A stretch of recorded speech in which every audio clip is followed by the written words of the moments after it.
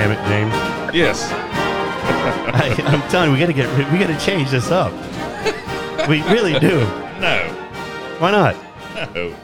You know, and Music to my ears. huh? Music to my ears. Yeah, your ears, not mine. So, welcome to the Danny and James show. My name's Danny. We got James. Yes, sir. Yeah. Hoorah! Hoorah! What is it? Hoorah! What is it, Jason? No. We also got a special guest, Rick Thibodeau via FaceTime from Germany. From Germany. Yeah. Go ahead, Rick. What do you get going on over there in Germany, huh? Well, I'm career Army, so I'm going to go with Hua. Hua. Okay, there you go. See, we finally got one. We finally got one. Finally. I love it. So, Rick, when were you in, and what was your MOS, bud? So,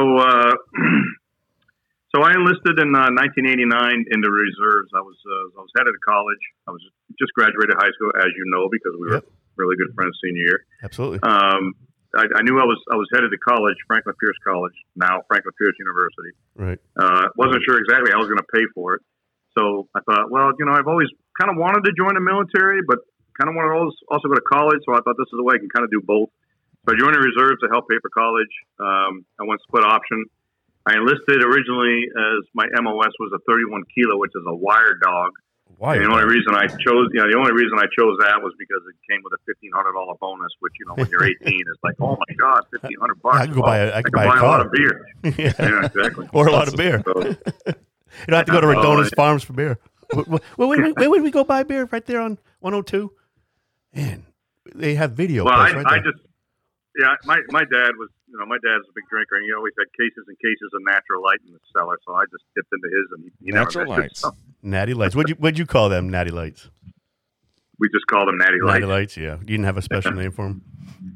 No, I mean, you didn't. That was when we first started drinking. At least me, anyway. I didn't really start drinking until my senior year of high school. So we had parties at Barb Taylor's house. Me and Randy and Barb Taylor and Cheryl Waters would come over. So that's when I first started drinking. I didn't know any better.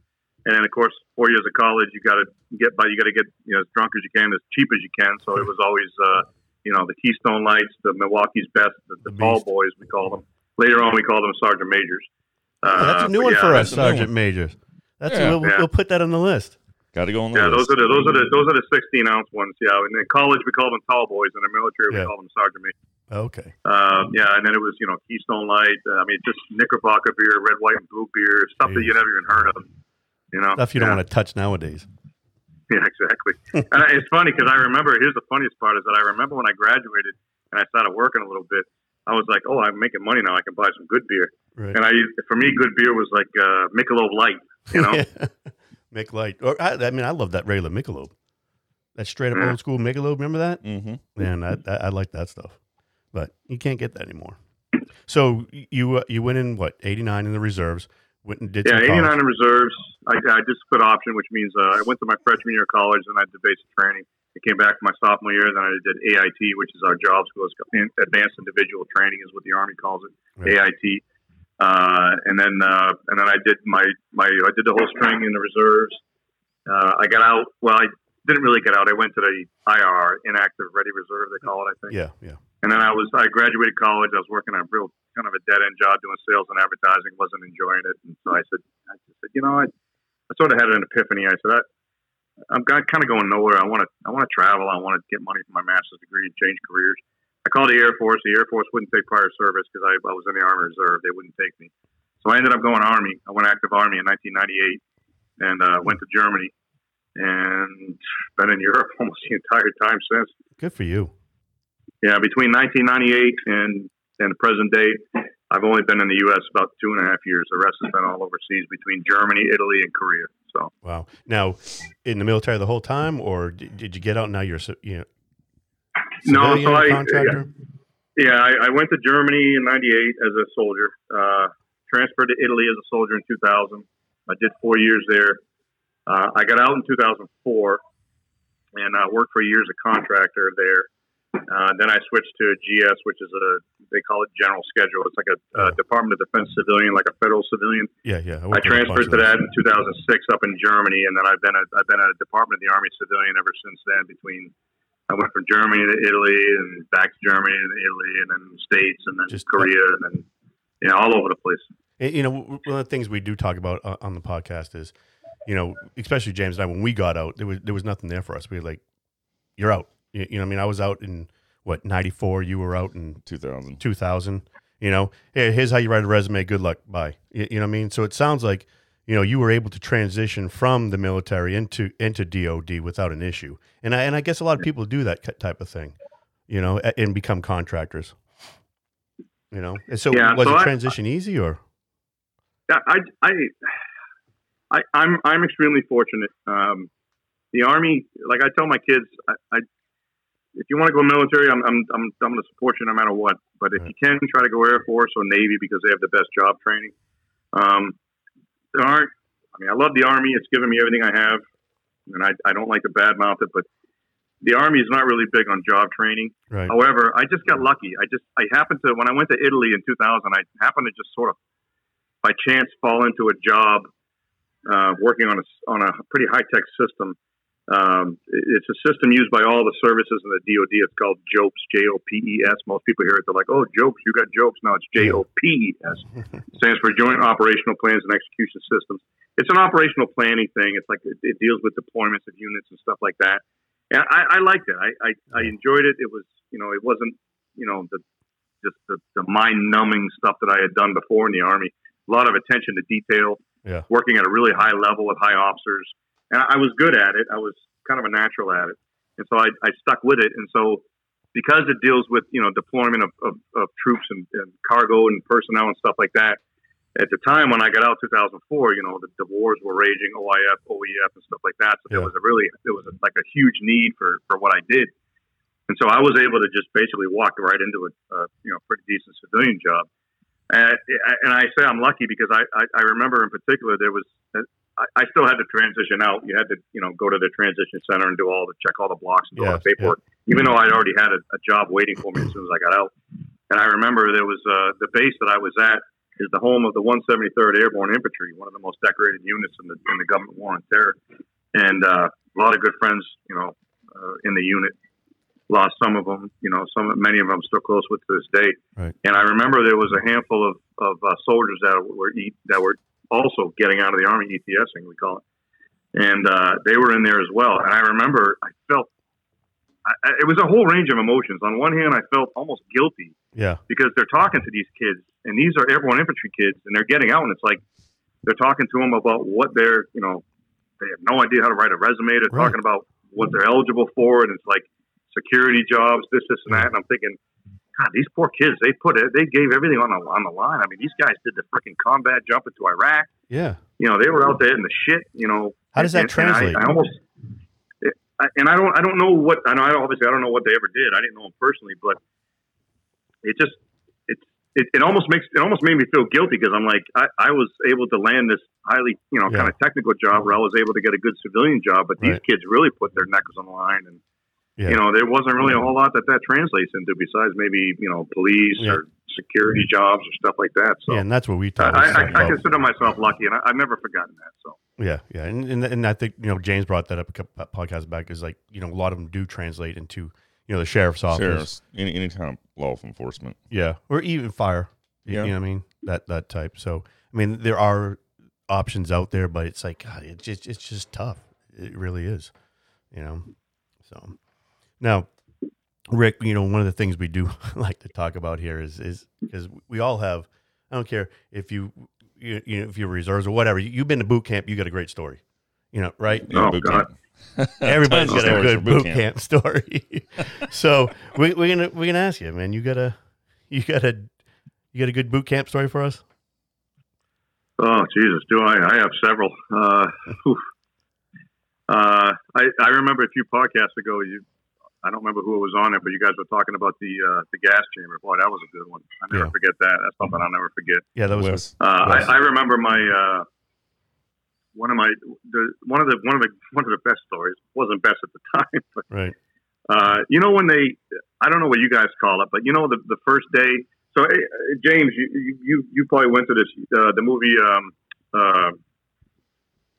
Full Metal Jacket. Yeah. Yes. You remember the first day when everybody's lined up and he's going and he's picking on everybody in their face and stuff like that? Yeah. Yes. So we had So we had something similar to that. We called it a shakedown. That's right, its first day of shakedown. So when I went through, it was when I went through, it was our company was huge. I was, like I said, I was split option. So I went in the summer in between my freshman year and sophomore year of college. So our company was like 200 and almost 250 people. It's huge. It was swelled up. And so what they do is they line the whole company up, and they, the first you're at attention, they call you to parade rest.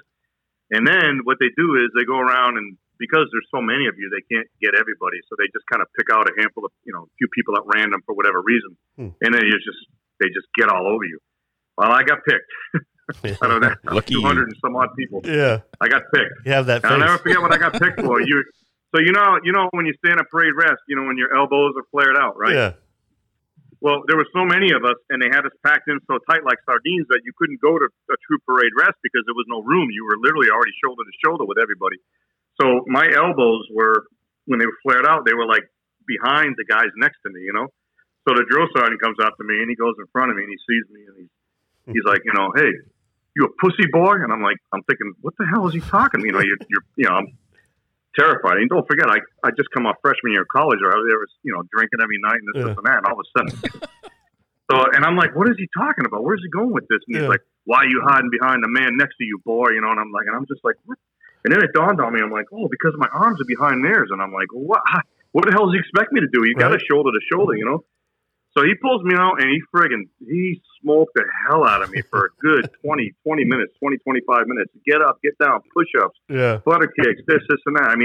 And again, I was basic training, so I'm all out of shape. I spent the last year drinking, doing nothing, doing no exercise, Breathing. So heavy. he just smoked. He smoked the hell out of me, and then he finally says, okay, get back in line, soldier. So I get back in line. And next thing you know, they call the whole company to attention. And the first sergeant gets up there, and he smokes the whole friggin' company. Oh, yeah. So it was like I got a double smoking. Yeah. So by the time that, and I'm like, I can't. I give up. I'm like, I can't even friggin' stand up. Yeah. So I did the one thing, when they finally put us back at attention, I did the one thing that they preached to you from day one you're not supposed to do. And you know what that is? Don't lock them knees. Don't lock them knees. But I couldn't stand up. My legs were friggin' jelly. Oh, my legs were like shaking. I couldn't stand up, So I locked my knees just to kind of hold myself up because I'm terrified. I'm like, I can't fall down my first day of basic training. I'm going to be marked for basic training the whole time, Right. Sure enough, I locked them knees, and a few minutes later, all I remember, I was listening to first sergeant. Next thing you know, I got this drill sergeant Rodriguez, this Puerto Rican guy, grabbing me by the thing, and he's got one of them big 5-gallon water things, pouring it right on my face. Jeez. And I'm like, feel like I'm drowning. I'm like, look, I didn't know where I was. Getting waterboarded. Yeah, I didn't know where the hell I was, And he grabbed me by the shirt, and he's pulling me up, and he's like, "Don't pussy out on me first day, private. Don't pussy out on me." And I'm just like, I'm not gonna pussy out on you. I didn't even know where I was, Yeah, that was. That's the worst because you probably wouldn't face first too. You just probably, you know what I mean? Because I've seen dudes fall out like that when they're locking. No, up. well, it's funny you say that. I got lucky because when they put us all in line, the first thing they do is you got to drop your duffel because you're marked in there. You got your duffel on your back and everything else. So you drop your duffel behind you. Somehow, I don't know if I was conscious when I was doing it or what, but somehow I passed out. I fell backwards. Oh, you got lucky. So when I passed out, I actually fell onto my duffel bag. So you're right. If I'd have went face first, shit. Yeah, I seen my dudes. face probably wouldn't be as pretty as it is today. I seen dudes go straight face, boom, busted nose. I'm sure you see that. Yeah, a few. You can't lock it. You can't lock them. No. Yeah. You mentioned shakedown. And we didn't have all 250. You were in what we call the dorm, right? And these first couple of days, and that's when they take your luggage and they throw it around, all over the place. And there's always those I love how you guys call it dormitories. It's the Air Force. We call it barracks. Barracks, dorms, whatever. Dorms. Jason, yeah, dorm hotels, dorms. Yeah, whatever. Dorm life. Dorm life. So they take your stuff and they throw it all over the place, right? And I don't know if you always had these one or two jackasses that came to boot with condoms. Oh yeah. Right? Right? Did you see? Would they get chewed? You know what I mean? God, that was the funniest. That was, you see those. Why the hell are they bringing damn condoms with them? Did you guys? Did you have that too? I think two guys. Is it at least two dudes that do that? Two. Dumb as shit. That's funny. So yeah, that Yeah, I'll tell you another. I'll tell you another great one. It was like maybe the second or third night there when you're still kind of figuring out what's going on. You guys remember? I don't know if Dan, you did this. James, I'm sure you did. You remember you had fire guard duty? yeah, we call it dorm guard duty. Okay, yeah. So It was fire watch for so us. they work out a shift, by platoon or by squad, and everybody does an hour. So it was like the second night there. I get like the 3 to 4 a.m. shift, right, which is like the worst shift you can possibly get. Yeah. So you don't know what's going on. You don't get any block of instruction or anything like that. They're like, oh, you just got to go do guard duty. I'm like, all right, whatever. Doesn't sound that difficult. So I wake up, set my alarm. I wake up. I throw all my shit on. I get my little flashlight. I go downstairs, and we had a kid who was another reservist in Brooklyn named McLaughlin, and he had the 2 to 3 shift. So I go to relieve him, and he was like half asleep himself. So he didn't really give me much instruction beyond. He just said, he was like, his eyes were half closed. He's like, okay, the drill sergeant's sleeping in the day room. Don't disturb him under any circumstances. The door's right here. If anybody knocks, you don't let him in no matter what. Right. And then here's the buffer. Just buff the floor for your hour. That's it. I'm thinking, okay, sounds pretty easy, right? Yeah. So I see the buffer, and I had never, ever in my life used a buffer before, I don't know how common it was for 18-year-olds to have used a buffer. Like the high school ones, coming up with the big with the big pad, and you kind of move it back and forth. Is that type of buffer you're talking about? Yeah. Yeah. I mean, I've seen it. I've seen, like you say, the janitors in high school. I've seen them doing it. I'm like, doesn't look that hard, right? Right. No. I take the buffer. I'm buffing, and this and that. And after about maybe 10 minutes, there's a knock on the door.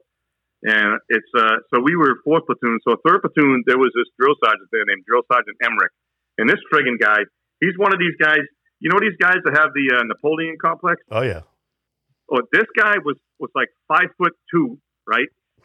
Like Irish as they come. Looked like a little friggin' leprechaun. Had a little mustache, Really? And it was just, he was 5'2", and nobody took him seriously. But because of that, like he tried to be harder than everybody. So he was just the biggest asshole because he had the Napoleon complex. Right. So he knocks on the door, and of course you got the little window there, so I can see him, and I recognize him as Drill Sergeant Emmerich from 3rd platoon. So I go to the window. He's like, "Let me in private," and I'm like, it's my second day in basic training, so I'm at parade rest, and I'm like, Drill Sergeant, I was told I'm not supposed to let you open the door for anybody. He's like, "You don't let in private." I'm like, "Roger, Drill Sergeant, you're Drill Sergeant Emmerich from 3rd platoon." He's like, "What? Let me the fuck in. You know who I am." I'm like, "Roger, Drill Sergeant." So I open the door. Why the fuck did you let me in when you were not to open the door? Yep, I can't win. There. So he's like, "Where the fuck's your drill sergeant?" I'm like, "He's in the day room, Drill Sergeant." So he goes in the day room, and so they're in there for a little bit.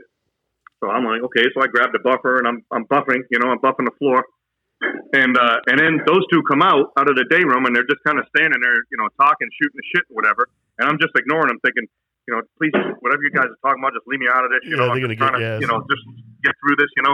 So I'm sitting there with the buffer. All of a sudden, Drill Sergeant Albrecht, who was my drill sergeant, looks and goes, "Hey, Private." I'm like, "Fuck." He goes, "How the hell can you buff with the wheels down on the buffer?" Right? Because they have wheels. Right. You have to raise them. I didn't know. I had no idea. I had no clue. I didn't know. Yeah. So Drill Sergeant Emmerich, the short guy, now he wants to play tough guy. So he goes over and he takes the buffer and kicks the wheels up, and he's like, "What's your name, Private?" I'm like, "Private Thibodeau, Drill Sergeant." "Where the fuck are you from, Private?" I'm like, "I'm from New Hampshire, Drill Sergeant." "What do you do up in New Hampshire?" I said, I'm a college student, Drill Sergeant." He's like, he looks at Drill Sergeant Albrecht. He says, "Man, they don't teach these fucking kids anything in college these days, do they?" And of course, I didn't want to say anything because you don't want to get in trouble. In my mind, I'm thinking, oh yeah, I'm majoring in janitorial services. I just haven't had the fucking Buffer 101 class yet, Right. And at that point, you're just digging yourself deeper and deeper in the hole. You let them in. Now you can't, you get right. the thing. So, yeah. So I just went to parade rest and just said, "Roger, Drill Sergeant." That was it. And you'd take your chewing, right? Now, hey, you call them DIs, right? And you call them DIs, right? Drill instructor. We call them TIs. Did they wear the taps on the bottom of their shoes? So we for us TIs, they I don't know, was it a thing back then, but they would put taps on their bottom of the shoes, right? So you're sleeping at night and you just hear them walking. Tick, tick, tick, tick, tick. No, ours didn't. Yeah. Ours never came up in the hall. They whoever was the overnight guy on duty, they just slept in the day room. No. They would stay there. They'd walk through the halls with their taps, and it was a TI coming. Getting ready to chew somebody out because they'd had their taps on. No, so I wasn't, no. So we had this one kid. He was on duty, and he decided because you know how you call it Broadway. You can't walk down Broadway, right? Mm-hmm. But we couldn't walk down the main drag because that's where the TI would. They walk down with their taps, So late at night, you're sleeping. Well, this kid decided he's going to take a bunch of tacks from the wall and just line his boots and just walk. Yeah, and just you're laying in bed. Like, here comes the fucking TI. It's just some kid with the tacks in his feet just walking up and down the middle. Oh God, psychological terror. Yeah, man, I had fun at boot. There's a lot of good times. I had some good times, but for the most part, it was just getting your ass beat every day. Yeah, we got chewed out a lot. I remember one night somebody came in and they're like, "Hey guys, everybody come in the bathroom," So we go in the bathroom, and so this was summer of 1990, and it wasn't co-ed at the time. It was still all male, and then we had a female company. We were Alpha Company. We had a Bravo Company was the female company that went through the same time as us. And they were in the barracks, like right behind us. So we all go in the bathroom, and we're looking at, and the girls in the barracks across from us were all like flashing us, Really? And so of course we're going crazy. We're all like, this is nice. Then we go to bed. Next thing you know, we get woken up at 2 a.m. Apparently their drill sergeant somehow found out that what was going on. And he came over and complained to our drill sergeant that we were like gawking at his girls or whatever. So we got dragged out. We got dragged out at 2 a.m. for friggin' grass drills in the friggin' rain. And then come to find out later on, I won't go in the whole story because it's a long story, but we found out later on that friggin' drill sergeant was brought up on charges for sleeping with half of his friggin' company of females. Really? Little bastard. Like, that's probably why he complained. Because he didn't like us gawking at his women. Yeah, they were sharing the wealth and he didn't want it to happen. No, we were all guys. We didn't have it. I think we were the last 3701st to have just all dudes. We didn't have a mix. Did you guys have WMs with you? They were on Parris Island, but they had their own. They were 4th Battalion. Yeah. They were like way the fuck out. Like, so it wasn't co-ed? No, but if they were marching anywhere like near us, anywhere close, we had to hold our nose. Did you? Really? Yeah, we had to hold our nose. All right, everybody hold your nose. Yeah, we had to hold our nose. That's awesome. But no, we didn't. We were the last one was just all guys, so we didn't have that. We weren't lucky enough to get flashed. Yeah. So you got lucky. Now, Rick, when not too long ago, I reached out to you. It's been years since we talked, since high school, and you brought up an interesting story to us, and I didn't know. I mean, you found out that we were from Lakeland, and you let me know that you had a good buddy from Mulberry, and I didn't know this, and his name was Daniel Ferguson, correct? Yeah, and old Danny. Old Dan, and you knew him while you were stationed in Germany? Yeah, so when I became a DA civilian, it was up in Heidelberg, Germany, from 2006 to 2008, and I'm sorry if I get a little choked up when I talk about him. No, that's fine. Still, all these years later, still really gets me. So he came to work with us. He was E7. He was a transporter, what we in the Army call a transporter, 88 November transportation guy. And he seemed like a nice guy, real sort of shy and quiet. And we happened to be chatting one day, and we lived in Heidelberg.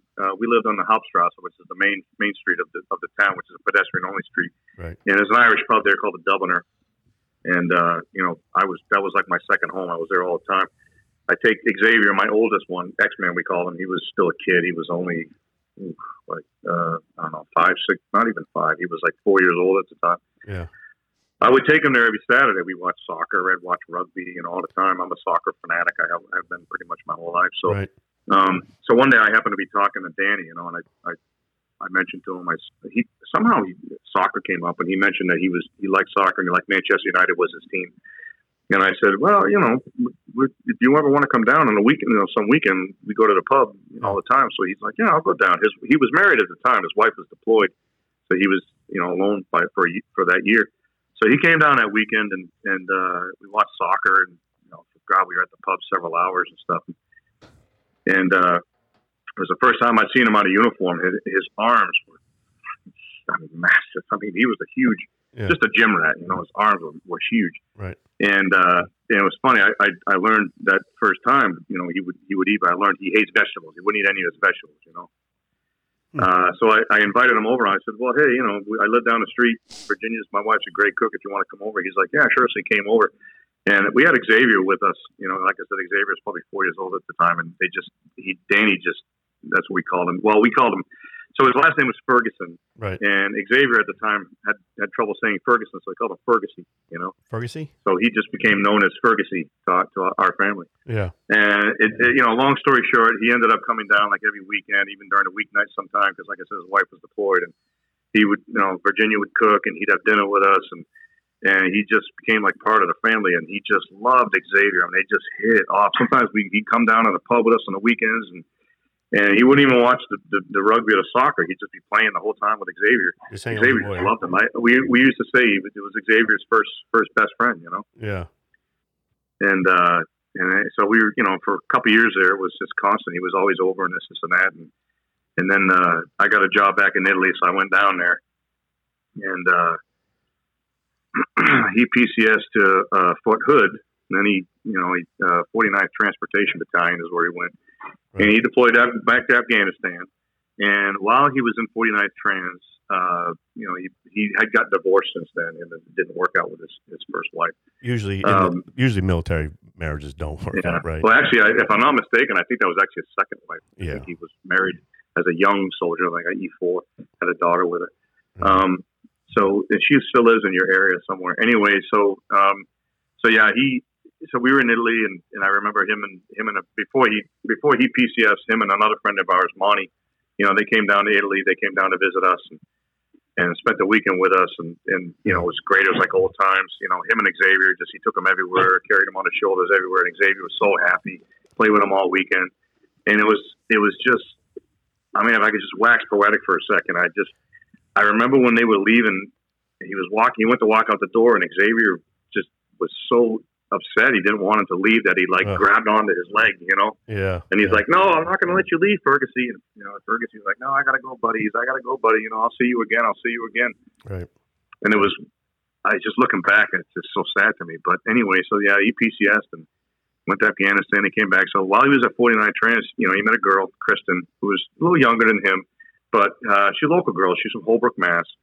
Really? Big Sox, Patriots, Bruins, Celtics, fan of all that. Yeah. And, it seemed like he was happy, and he got engaged to her. And the plan was, he was about to PCS to Hawaii. She was going to get out. She was an E4. He was an E7. He was set to PCS to Hawaii. She was going to get out. They were going to get married. She was going to go to school in Hawaii. Right. And then I'll never forget. It was 2014, and when the Fort Hood shooting happened, the second one. Right. And it's almost like I don't know what the word is. Almost like immune to these things now. It's like it almost seems like they're so commonplace that when you hear about it, you're just like, oh Jesus, another one. Another mass shoot. Yeah. Not in a million years do you ever think something like that would affect someone that you know. Right. So I didn't really think of anything of it when I first heard about it. A day went by, and then all of a sudden, I remember I was on Facebook, and Xavier was going to the Italian school at the time, which is in our town, mm-hmm. and I had to go pick him up at 3:00. And so it was the afternoon. I happened to be home that day for something, and I remember I was scrolling through Facebook, and I remember I was friends with Danny's fiance, Krista, on Facebook, and I saw that people were putting messages on her Facebook, are you okay? Are you okay? I heard, is anything, and I thought, oh my God, was that Kristen's unit? And then I thought, Jesus Christ, if it's her unit, it's Danny's unit. Yeah. So I started messaging Danny frantically, Danny, are you okay? Are you okay? And I wasn't getting any answer. Mm. But I figured, part of me was like, well, I mean, not everybody's on Facebook all the time. Right. so then I messaged her, and I was like, Kristen, is everything okay? Are you and Danny okay? And I'll never forget. She responded. She just said, "Call me." And I was like, "Oh, jeez." So I called her, and I got on the phone with her. And I remember I was in the bedroom, and Virginia was taking a nap in the afternoon, like she always does. Mm-hmm. And I got on the phone with her, and I already knew what she was going to say, but I didn't want to hear it, Absolutely. And then, when she confirmed that it was him, I just said, "I'm sorry, Kristen, I have to go." I hung up the phone. I just buried my head in Virginia's arms, and I cried like I never cried before. Jeez, I couldn't believe it was Danny, Right. And then the worst part was I had to go pick up Xavier at school, in like 15 minutes. Mm. And so I'm trying to keep it together. I'm trying to maintain my composure, Yeah. And I walked to the school, and it's because the way the Italian schools are is, all the parents congregate outside, and they wait for the kids to come out. So I'm having to stand with all the Italians, and I'm trying to keep it together, but I'm losing, I'm feeling miserable, and everybody's kind of looking at me at the corner. I'm like, what the hell's wrong with this guy, And then I picked him up and I took him out, and we're walking home, and I'm thinking, how the hell am I going to tell this kid? He's 10 years old, Yeah. How do you explain 10 that? 10 freaking years old, and I got to tell him that his best friend, And I couldn't hold it in. He could tell something was wrong. He's like, Daddy, why are you crying on the way home? And I was like, we'll talk about it when you get home. Right. So we get home, and I couldn't really tell him, so I just kind of turned on CNN where they were covering it, and I watched it. And then they showed his name, and he kind of looked at me, and that poor kid, 10 years old, and he just lost it, just broke down. Just broke down. And 10 years old, I don't think he really understood it. He's never had anybody. He's never lost anybody, Right. And it's tough to understand it now, It still is. And it's still, I go through the gamut of emotions. I'm not just upset, but it pisses me off because the kid that did it was a mental health thing. Yeah. And so many years of sending these kids to Iraq and Afghanistan, the government still hasn't figured out what to do with these kids in the mental health, Yeah. And that, you bring up the mental health part of it, and, this is where a lot of that money needs to go to, is helping these guys, helping these ladies, you know what I mean, with the mental health aspect of it, and, he went, this kid went one way of taking out a bunch of people versus taking on himself, and it doesn't matter. It's still, he needed the help, and then people got, you know what I mean? And it needs to be fixed. It needs to be worked on, But the thing that I want to say most of all, because I've always said, I'll shout this from the friggin' mountaintops. I want everybody to know what a hero Danny was.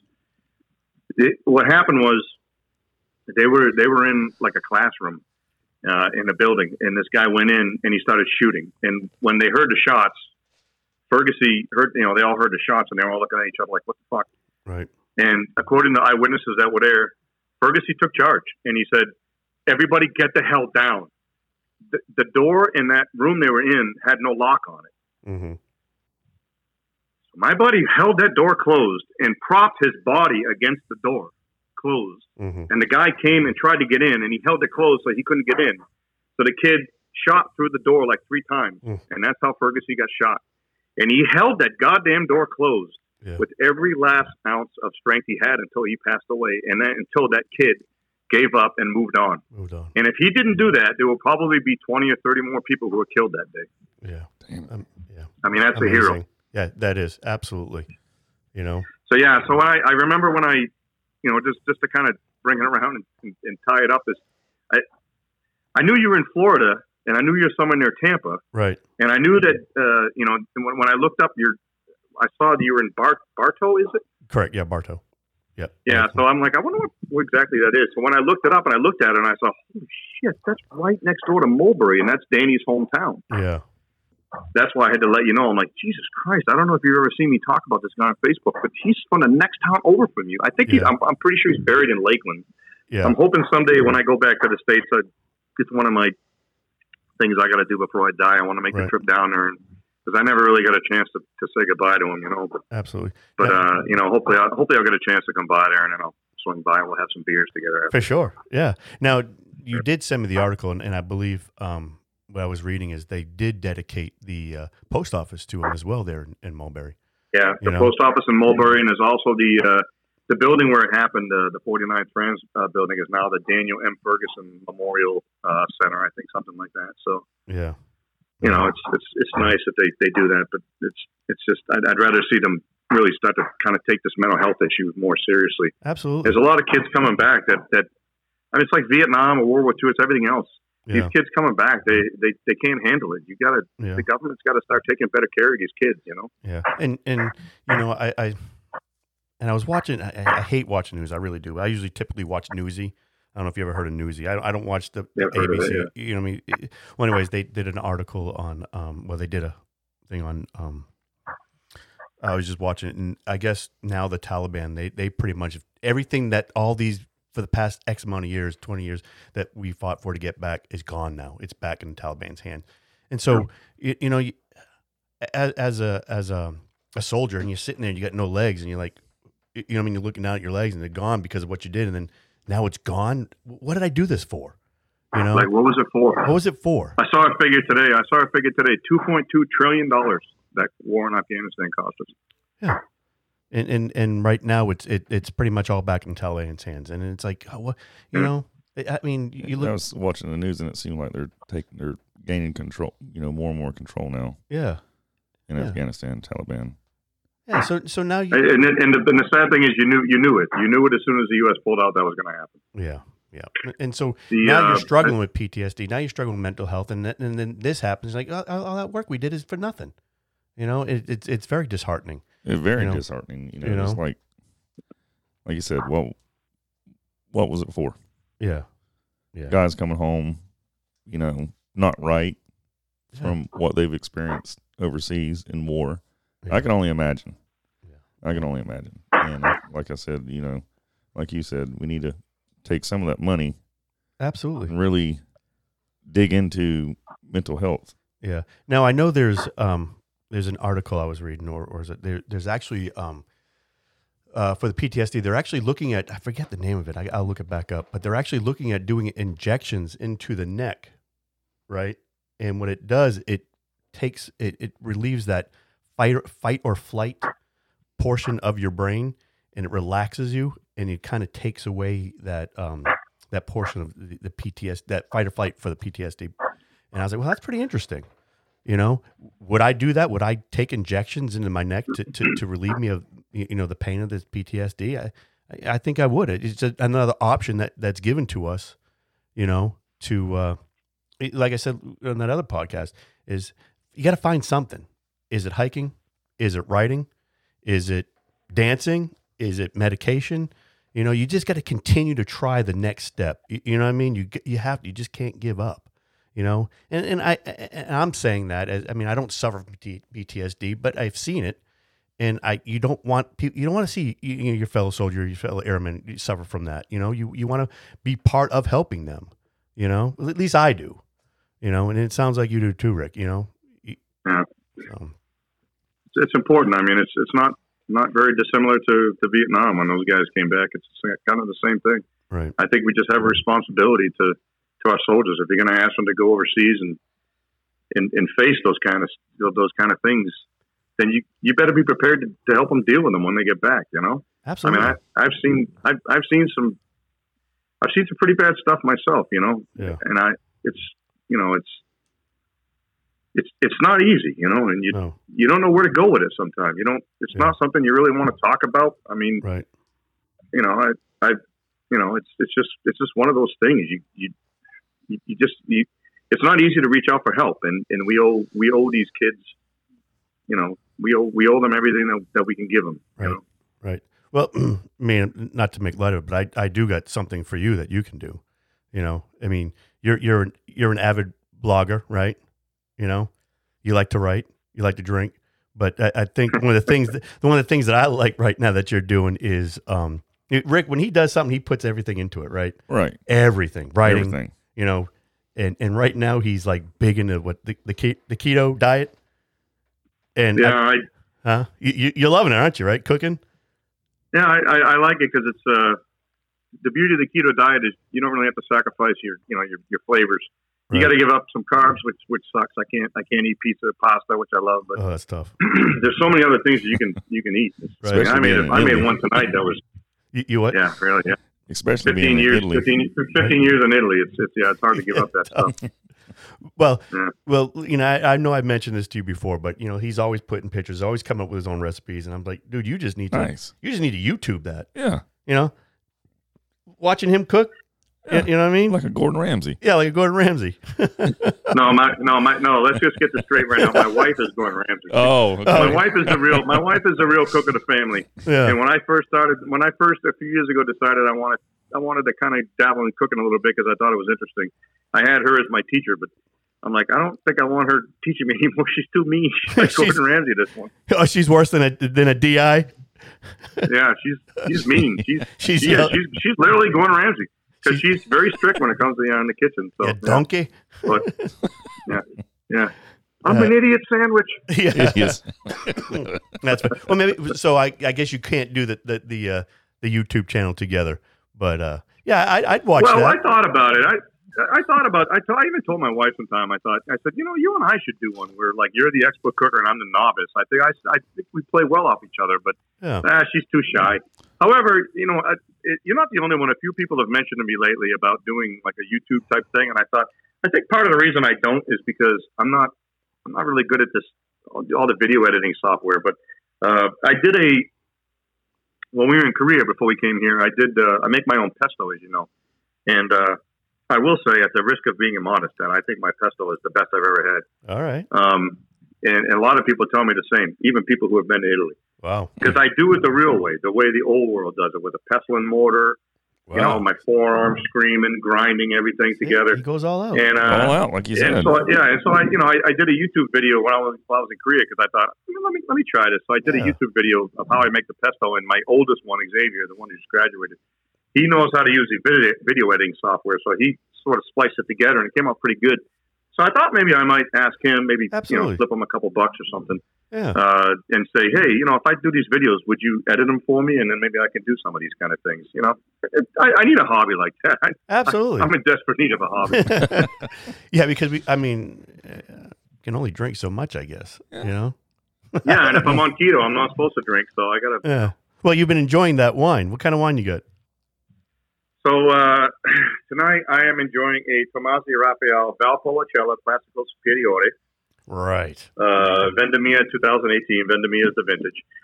When we lived in Italy, for those who don't know me, I know a lot of our friends have watched this, but for those who don't know me, I lived in Italy a total of about 15 years. Right. And I was in Vicenza, which is close to Verona, and right just north of Verona is the Valpolicella region, which is one of the best wine regions in the world.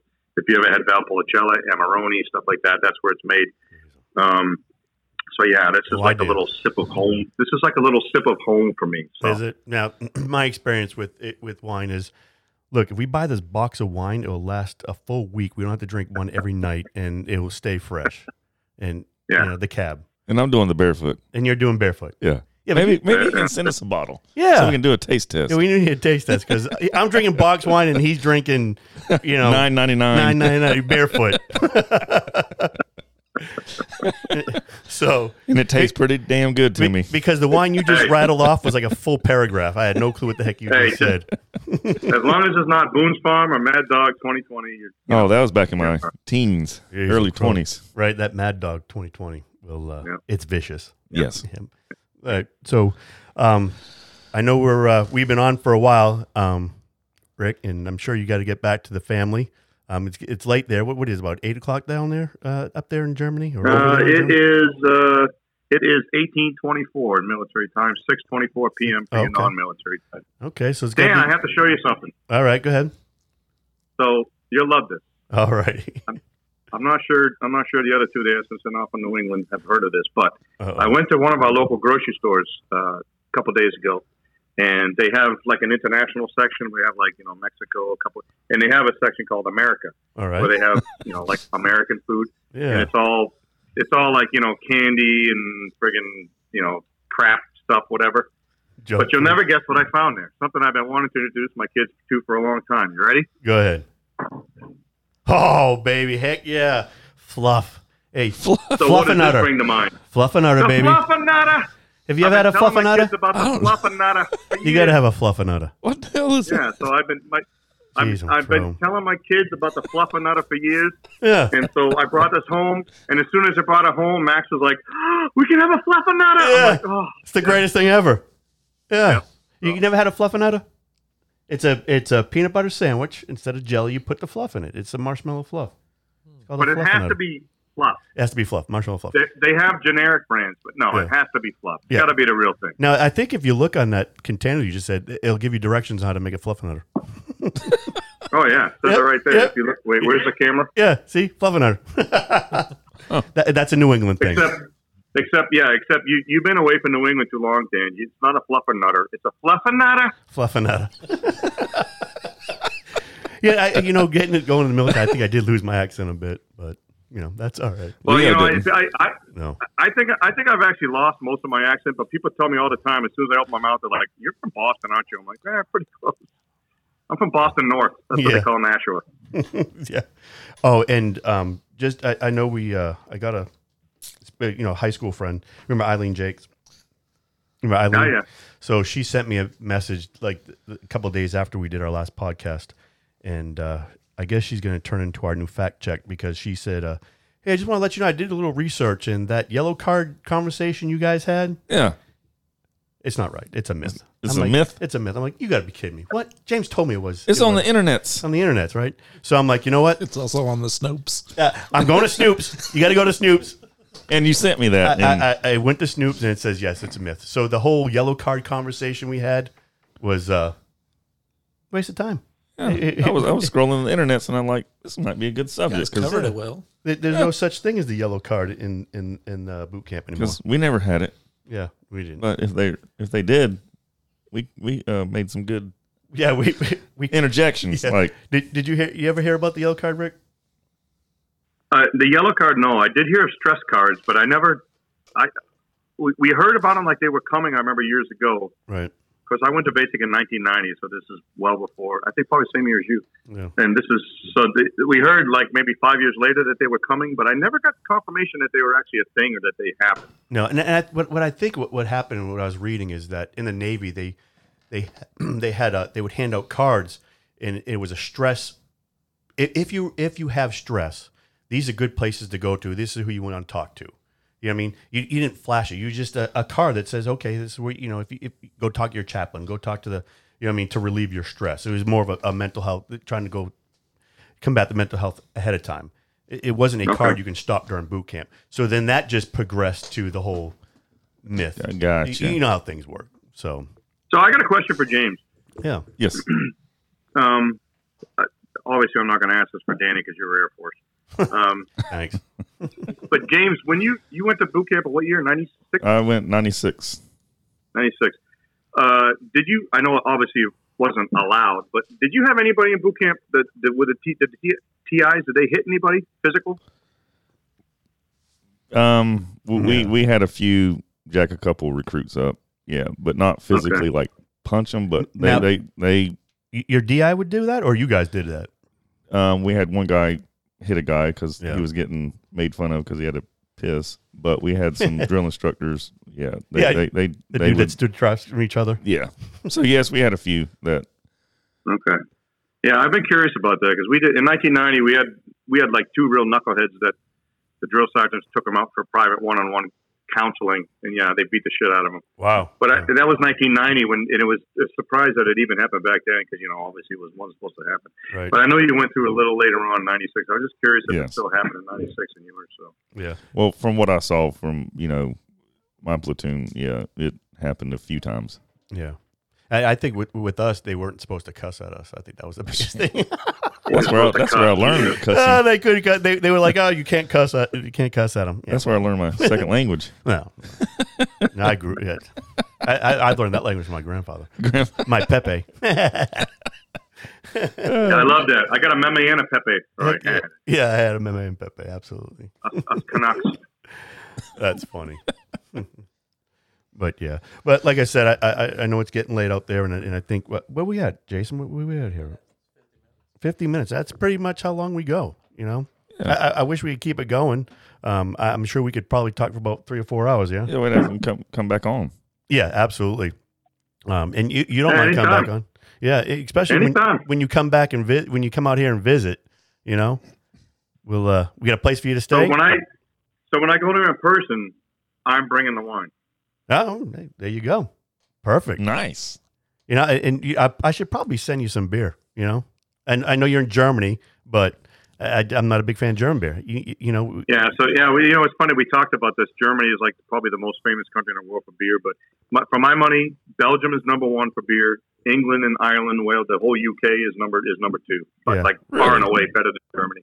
Here's the thing with German beer. I'll tell you. Here's the thing with German beer. There's not a lot of variety in German beer, right? Mm. But the whole thing behind it is, like every little town has their own brewery. Right. And so all the beer you get is local. If you get the local beer, it's all brewed fresh. Right. And so the taste is just unbelievable. But there's just not a lot of variety. It's like Pils, lager, Yeah. Weiss beer, stuff like that. No, that's why German beer is, Yeah. Now, I know you said you spent most of your time in Europe, and you were in South Carolina for a little bit. But I'm telling you, a lot has changed with the microbreweries here in the States. There's our local brewery is probably the best I've ever been to. I'm not just saying because they're a local brewery, but they have about 15, 16 different beers that they brew themselves, different types. I mean, it just from sours to the Hefeweizers to the porters to the. I mean, they do all of them. So the States is changing. It is. Yeah. Yeah. I want to point out, by the way, for those who don't know. The only 2.5 years that I lived in the States since 1998, I was at the same duty station that Leo was at, Shaw Air Force Base in South Carolina. Yep. Oh, Leo. But Leo, that was the best episode ever. He was awesome. Man, he reminded me so much of my own Pepe. Yeah. But when Rick was there, he wasn't running people over on the sidewalk. Oh, like Leo was. Okay. All right, Rick, I appreciate you coming on with us and sharing your story. It was a wonderful story, and he is a true hero, yes. At least in our eyes, right? Correct. So, well, thanks for having me. I appreciate it. And I relish every opportunity I can to spread the word about Danny. It's just someone that I hope the country never forgets, everything he gave. He's a hero. Absolutely. Yes, he is. And we'll do our best to continue that on for you. All right, bud. We'll check in with you later, all right? All right. All right. Hold on. Is that the Air Force one? All right. You got to suffer through the Air Force. Just like me. I suffered through worse. Thank you, everybody.